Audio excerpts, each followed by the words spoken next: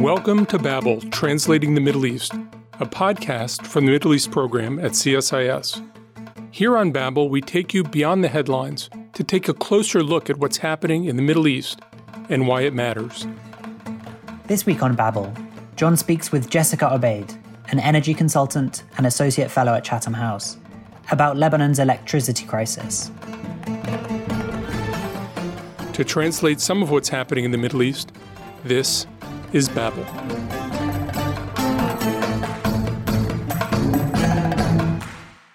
Jessica Obaid is an energy consultant, a senior global advisor at the London-based consultancy Azure Strategy, an academy associate with Chatham House's Energy, Environment, and Resources program, and a non-resident fellow at the Lebanese Center for Policy Studies.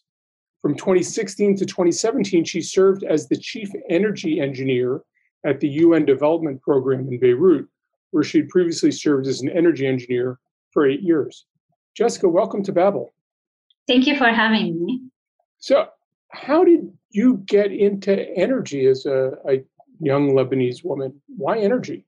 I think it's probably because we do have an electricity sector that seems quite complicated, but it's actually technically quite simple to solve. But we haven't had reforms in the past 3 decades. And I was interested in that part and why electricity was quite complex to provide as a service. And I think at some point I realized, and I was so much interested in renewable energy as a future of electricity provision. And at some point I did realize that technology by itself, without the right policy tools and without accounting for the broader political context, is not going to get so far. So eventually I did move into policy for that. So you studied as an engineer first in Lebanon and then in France. It was a program between Lebanon and France. It was political science, but I did my electrical engineering degree here in the Lebanese American University. And you learned about conventional thermal electricity generation. You burn fuel and you create electricity. Isn't that the way Lebanon produces all of its energy? Yes, unfortunately, the biggest part of it is through thermal conventional fossil fuels, but this is also the case of the broader Middle East. And so many countries have had so much advancements in renewable energy, and the Middle East and Lebanon also in particular have been mostly discussing renewable energy, having plans, but lagging behind a lot in terms of implementation. And is that because there are vested interests who don't want Lebanon to develop renewable energy? So if we look into the political economy, then we do see that there are vested interests, as you mentioned, across the entire value chain and electricity provision. And we notice that in the fuel industry, and also because there's a high shortage of electricity supply in Lebanon, and minding the gap has been through a proliferation of diesel private generators. So there are vested interests in the fuel economy, in the informal generators economy, in procurement also, which is a barrier for renewable energy, because a more deployment of renewable energy would achieve energy security and more affordable electricity, but it would also challenge all these vested interests. From a consumer perspective, the electricity tariffs in Lebanon from the National Electricity Company haven't been changed in decades. Electricity for the consumer on the base level, it seems relatively cheap, except that, as you say, you have to keep supplementing with diesel and other things because you don't have reliable electricity at that price. Yes, absolutely. So when we look into the total electricity bill and when we account for the electricity for the utility, that is, as you mentioned, cheap, when we account for the cost of the kilowatt hour from diesel generators, that's actually very expensive. So the total electricity bill ends up being expensive, not only for the average citizen, but also for the commercial and industrial sectors, which is decreasing their competitiveness as well. So who's making money? And that's how we get to the political structure of Lebanon. So the system was designed kind of to safeguard a power sharing of the different sects and the leaders of the parties that have sectarian affiliation. And when we look at it, it's like almost everyone has a piece of the pie. Otherwise, it would have been easier to implement reforms, but reforms get kind of lost and get into lots of bottlenecks and gridlocks, and which is probably explained in the system in which everyone has no incentive to change the status quo. Except for the people who are paying higher than normal costs for electricity, because you have this patchwork system that ultimately relies on inefficient generation. So yeah, the people have been paying not only that double electricity bill that's very expensive, the debt of the electricity utility, because it produces very expensive electricity and it sells at cheap cost, and it has very high losses. So the debt of the electricity utility has been paid for by the state, and the state has been actually covering that loss every single year from Lebanese depositors and other depositors' money in the bank. So, and it's also a high contributor to the debt in Lebanon. So now we have the debt to GDP ratio is almost 194% in Lebanon, and the economy is collapsing. And the electricity sector has contributed to 43% of this public debt. If everybody is paying a lot for electricity and the electricity is not reliable and it's contributing to the national debt, why is there not a broad popular movement to say enough? That's also, I think that's very complex, because that also tackles not only the electricity service, but all service provision in the country has been unreliable, very costly. If we look also on water, it's the same thing, all kind of services. And the people are kind of saying enough, but they don't have a platform or mechanisms that promote accountability, and they don't seem to find a way to actually change anything. So people have taken it to the streets. There have been so many protests. There have been block roads. There have been civil movements, but yet it hasn't resulted in any drastic change. And that's because the system is very complex. So what the Lebanese are facing is not just one person in power who doesn't want to have any change, but several people, and backed by their sectarian religious figures who do not want any kind of change. So the system has kind of failed.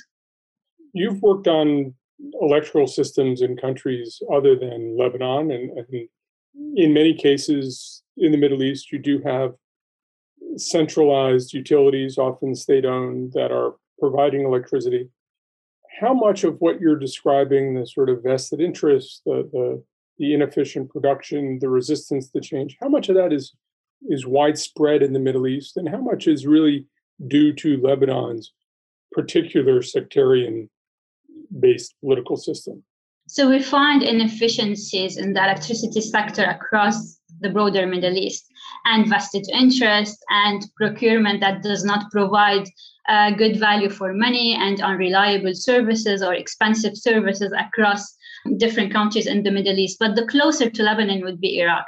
But then Iraq also has kind of similar system, which kind of explain why this system is actually a huge trouble and a hinder to any kind of reform. It just deters any kind of potential reform. And this is the sectarian nature of governance and the inviolability of sectarian interests in both politics, economics, and government. Absolutely. So what we see in these two countries, especially in Lebanon, as the economic situation is much worse in Lebanon, is that every time the political figures have been cornered, they do use that element of fear and trigger that sectarian clash again to kind of keep themselves in power or maintain their constituent space. So it seems to me from the outside that there are sort of two routes forward. I'd like you to explore each one. One is there's the potential of finding really large gas reserves off the coast of Lebanon. Would that be a game changer for the way the electricity system works? It might help in the electricity sector in the sense that what we might have is actually offshore gas, and gas would reduce the cost of electricity production because Lebanon is one of the few countries that still relies on heavy fuel oil and gas oil for power generation, which are very expensive and also very pollutant. So natural gas would help in this sense. But you cannot expect it. So it would reduce the cost. It wouldn't actually be a huge game changer. First, because at the point we're having this talk, there haven't been any actual discoveries of gas in Lebanon. And if we do find anything in the near future, say in 2022, the production would take at least 8 years. So it would be 2030. Countries would have diversified. Lebanon should be reliant more on the available natural resources, renewable energy. So we cannot expect it to actually be a game changer, especially as that's not going to happen before 2030, and we don't have the infrastructure for it as well. And we cannot expect a better governance in the petroleum industry, where we do not see any good governance at all in any of the sectors in Lebanon. And I always give this example is that Lebanon hasn't managed to have good governance in waste management, so we cannot expect them to actually have a good management in a high value commodity like gas. If that's not promising, the other possibility is renewables. What do you think the prospect for renewables in Lebanon is as a way to change the system? So the good thing for Lebanon is that we have abundant renewable energy, whether it's solar energy, wind energy, or also others. But these are first cost competitive.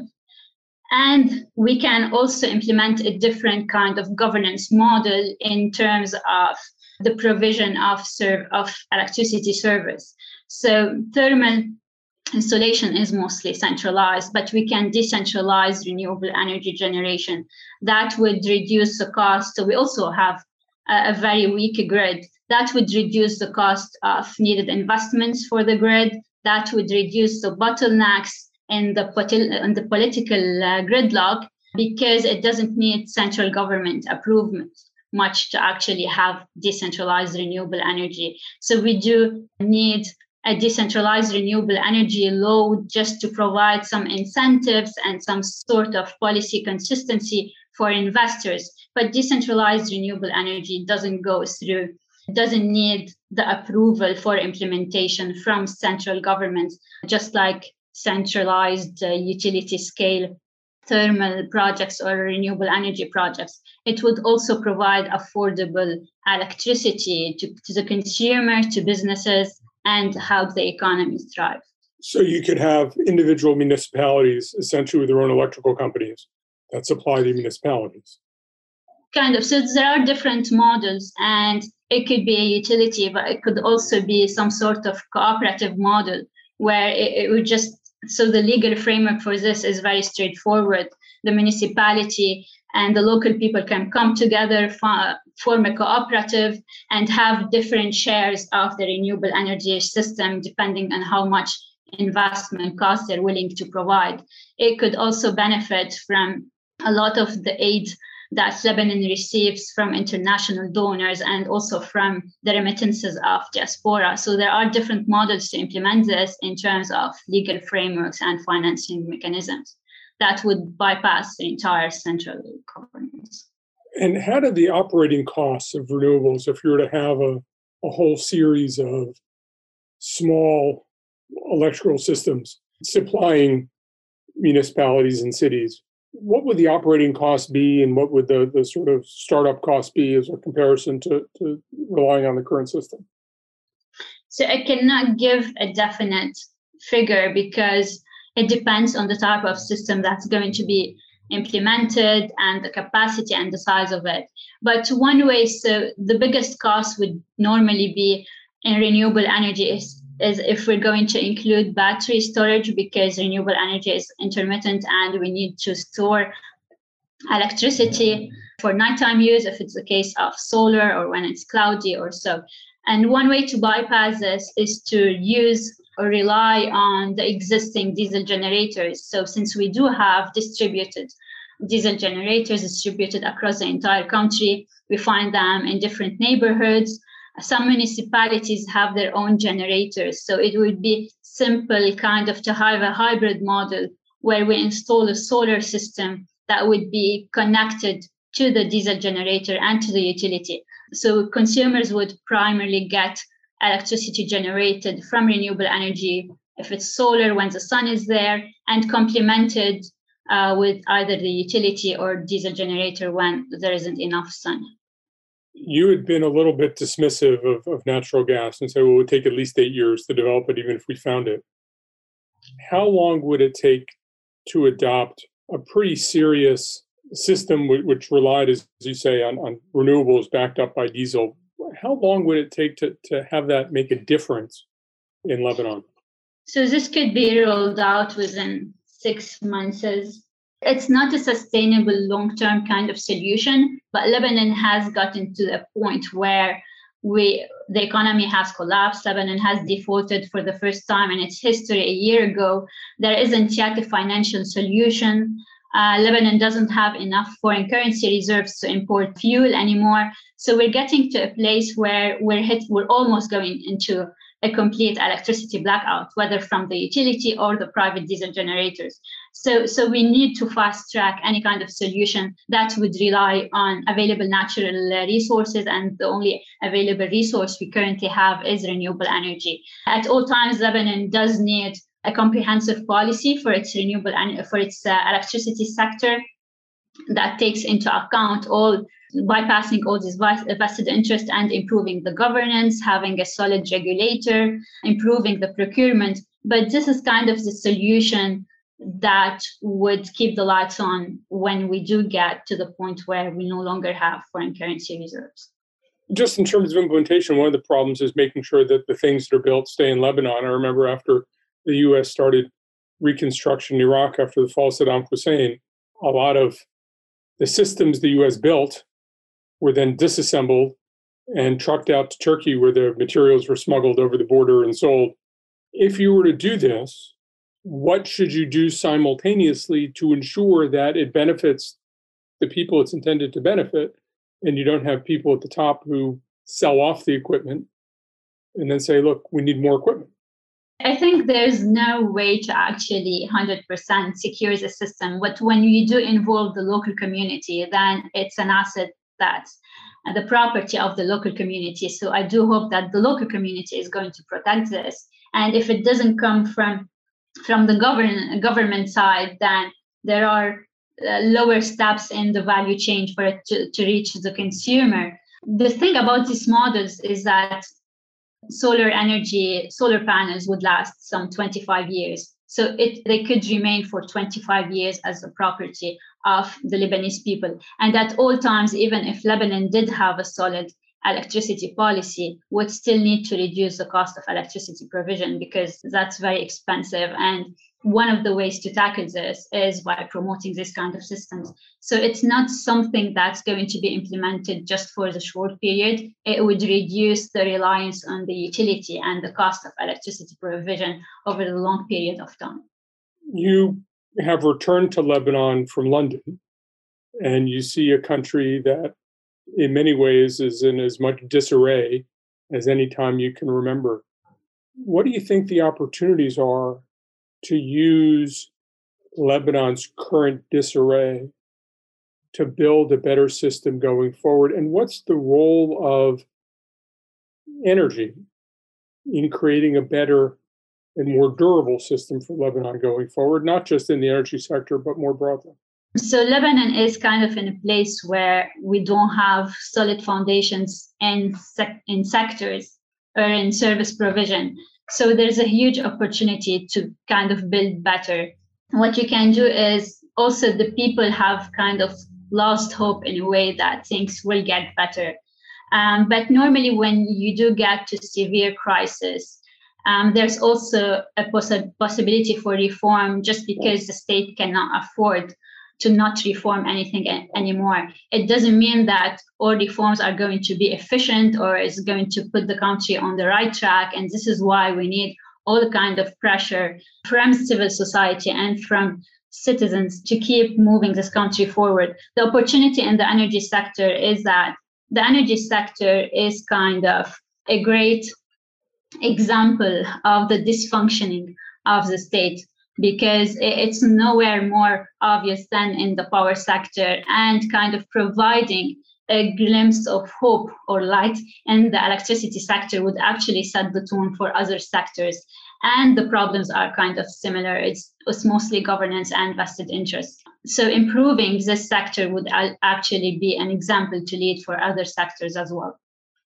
Jessica Obaid, thank you very much for talking with us. Thank you for having me. It's been a pleasure. Next up, John, Natasha, and I continue the discussion about sectarianism and renewable energy in Lebanon and preview some of the findings of our forthcoming report. So, John and Natasha, Jessica Obaid referred to sectarianism as being a constant obstacle to reform in Lebanon's electricity sector. And that might be surprising to some of our listeners. Sort of what's the link between sectarianism? How does that work? Why do they have so much control over the electricity sector? What does that look like? Sectarianism is baked into Lebanon. Lebanon hasn't had a census in almost a century because people are concerned that it would shift the sectarian balance, which was set up during the mandate period. And so much of political and economic power is divided between 18 different religious and sectarian groups in Lebanon. And when the sectarian divisions led to the Civil War in the 1970s, the way they got out of the Civil War in 1990 was essentially embedding interests in coming together with the same sectarian leaders who had started the war. And so you have an economic and political elite which is wedded to these different sectarian communities and oftentimes wedded to the sectarian division of the country, so each one can maintain his or her economic and political power. Yeah, and just to connect it a bit to basic services and infrastructure as it relates to the end of the Civil War, is that I should note that the sectarian system was supposed to protect people. That's what it was meant to do. But instead, it sort of multiplied vested interests in every project by the number of sectarian leaders. So all of them needed to be able to line their pockets from every project, whether it's a dam construction or a power plant. And then because these leaders also want to show their constituency that they're their protectors and benefactors, they want to ensure that, whatever that infrastructure project is, it's in their area, it's in their sex area. So as these people line their pockets, they're also better able to distribute individual support and assistance to people who aren't getting it as they should be from the central government or municipalities. So if you don't have money to pay for your child's operation or treatment, you go to this guy. And then this just creates this kind of vicious circle of wasta and corruption. So the people of Lebanon might be frustrated and angry right now about the lack of services in their country.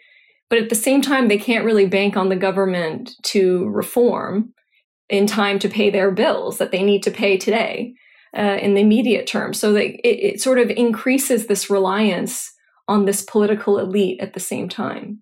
And it's almost in the United States like machine politics and Tammany Hall in New York. And there's corruption, but it's corruption that takes care of you. And if you try to undermine the corruption, you also undermine the social welfare fabric of everybody around you. And it has gotten deeply embedded into Lebanon. And I think maybe it's helpful for us to talk a little bit about our own experiences of just how bad Lebanon's electricity sector is.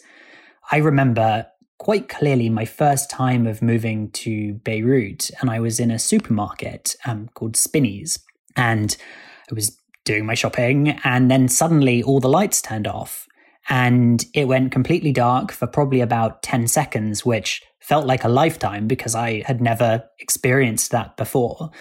And I think what was so remarkable to me was everyone else's reaction around me. And that reaction was that they didn't react. They just carried on going. They somehow knew where their items were that they were looking for on the shelves, and they just carried on putting them in their trolleys and acted as if nothing had happened. And after then living there, I got used to the fact that every single day there is a scheduled power cut for a set amount of hours, and it works on a rota. One day it's 3 to 6 p.m., one day it's noon to 3, the next day it's 9 to noon. And you start to sort of build your lives around that or arrange your lives around that to a degree. But it's every single day there's a power cut. And if you don't have a generator, which as we've heard is really expensive, then that stops you from doing a lot of things for a chunk of 3 hours. I wonder if either of you have any sort of personal experiences of Lebanon's power. I had problem in the late Morsi years in Egypt, or the late Morsi months in Egypt. There were a lot of power cuts, and you just couldn't go anywhere without the power shutting off and the air conditioning going off. It was unpredictable. It was thought to be the intelligence services that were trying to make people dissatisfied with Morsi that led to it. I think what's unique about Lebanon is you have a highly evolved system where the electrical company, A, hasn't revised its tariffs for decades, so electricity is cheap. But B, the electrical company is deeply in debt and can't provide reliable services. And it's sort of this very strange situation where the services are totally inadequate, but they're affordable. And it just sort of persists. It seems strange to us on the outside that people wouldn't just rise up and say enough. And yet people haven't in Lebanon. Or they've tried and they've been prevented because it's such an entrenched system. So, I mean, John, you just mentioned an example from Egypt. I wonder more broadly, what of this is unique to Lebanon? And are there electricity problems elsewhere, Natasha, in Jordan? The difference of Lebanon is the sheer scale. You have a situation where the electricity sector contributes over 40% to the debt, which is one of the highest in the world. The government has to transfer about over $1 billion a year to EDL, which is the state power firm. So this has gotten completely out of control. It has contributed significantly to the current economic crisis that we're seeing, where we see a plummeting Lebanese lira and people's savings completely evaporate. And Obaid mentions that we're on the verge of a nationwide blackout. And the reason for that is because there is a lack of foreign currency reserves to even buy that dirty fuel oil that powers the generators, which is sort of that last resort, or should have been just the last resort for people. You have fuel oil that's being used that's contaminated and that's watered down to the point where even the generator owners, which were sort of maligned by much of the population as a generator mafia, now unable to repair their generators even because of this contaminated fuel oil. So we're really on the verge of, not just on the verge, we're in the midst of a catastrophe right now in Lebanon. And the power sector is a very integral part of that. And that's been mentioned by a number of donors and international financial institutions for years. So it should be no surprise. What strikes me in Lebanon is the institutionalization of inadequacy. It's not like you have a system that has just collapsed. It's a system that has been embedded despite failing. And now it is so hard, it is so complicated to untangle that people just keep sustaining a system which, as Natasha said, represents more than 40% of national debt. It's not investing, it's energy that people have already consumed. And it's what is striking is this has become embedded in the fabric of Lebanese life, as opposed to being something that Lebanese are going to set out and fix, although she suggested that in fact there are some people who want to set out and fix it. And the three of us have just worked on a project, and we have a report coming out soon called Sustainable States. And part of what we've been looking into is what are solutions and how are people doing things differently, and are local communities doing things differently, or at least decentralized initiatives. And I wonder, firstly, are there examples of this in Lebanon itself?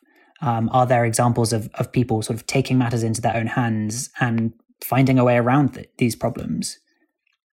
Yeah, I mean, I think it's really fascinating when you listen to an engineer like Obaid talk about this, because from her perspective, this is an easy fix from a technical perspective. From a policy perspective, it's a much bigger issue. So from the technical perspective, you need to build new power plants. You need to repair the aging ones that are currently somewhat operational, I should say, because there are about 40% technical and non-technical losses in Lebanon at the moment, which is huge. So to her point on decentralization, this is kind of the solution that a lot of communities have adopted, because they're tired of essentially waiting for their central government to reform and provide them these services.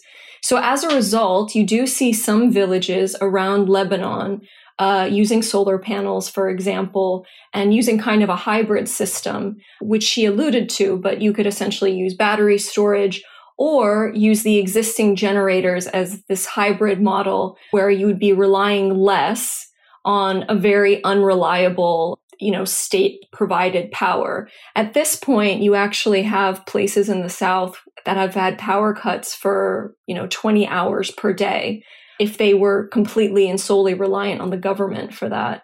And you see places like Khabriha in the South that have adopted this hybrid solution where they're using generators and these solar panels, and they've become increasingly reliant on those solar panels over the year. As the situation has gotten significantly worse. So as she mentioned, this could be sort of an interim solution and a solution that could potentially be fed into long-term reforms whenever those reforms happen to take place. And something that our report, I think, focuses on is the idea of community involvement, community participation, and trust being developed between communities to be able to transition towards more sustainable methods. Why is trust so important in this? When we talk about electricity, we don't often think about trust. Sort of what's the link there? Well, it seems to me that one thing she was talking about is you want the community to feel vested in the support. You want the community to feel vested in the success of the project, so people will protect the resources and not steal them and sell them onward, pocketing the money, but impoverishing the community in the future. There's, I think, a piece of trust. The absence of trust makes people act in incredibly short-term ways. And successful economies that people are willing to invest in requires people to have confidence that things will last, that things will go according to rules, that they will unfold in at least moderately predictable ways. And trust goes a long way to doing that. And when the government is able to provide services, or the government creates an environment where people can provide services, that creates a sense of trust on the grassroots level, and that builds up into patterns of behavior that engender more and more trust. The Middle East is a region, and Lebanon certainly ranks highly among people just don't have trust in institutions. And having local initiatives that can provide sustainable, oftentimes renewable energy, that's predictable, that's reliable, creates confidence in municipal government, which creates confidence in municipal government to do other things, and can really lead to a renaissance of the Lebanese economy and Lebanese social and political life. To read more about the relationship between trust and more sustainable service delivery, look out for the report that we'll be releasing in the next couple of weeks, which is called Sustainable States, Environment, Governance, and the Future of the Middle East. And tune back in next week for a Meze episode on fertility in Iran. Thanks for listening to Babel. If you enjoyed this episode, please subscribe to the podcast on iTunes or Spotify or wherever you listen to podcasts. You can find more analysis on this topic linked in the show notes on the CSIS website, and you can find us on Twitter at CSIS Mideast.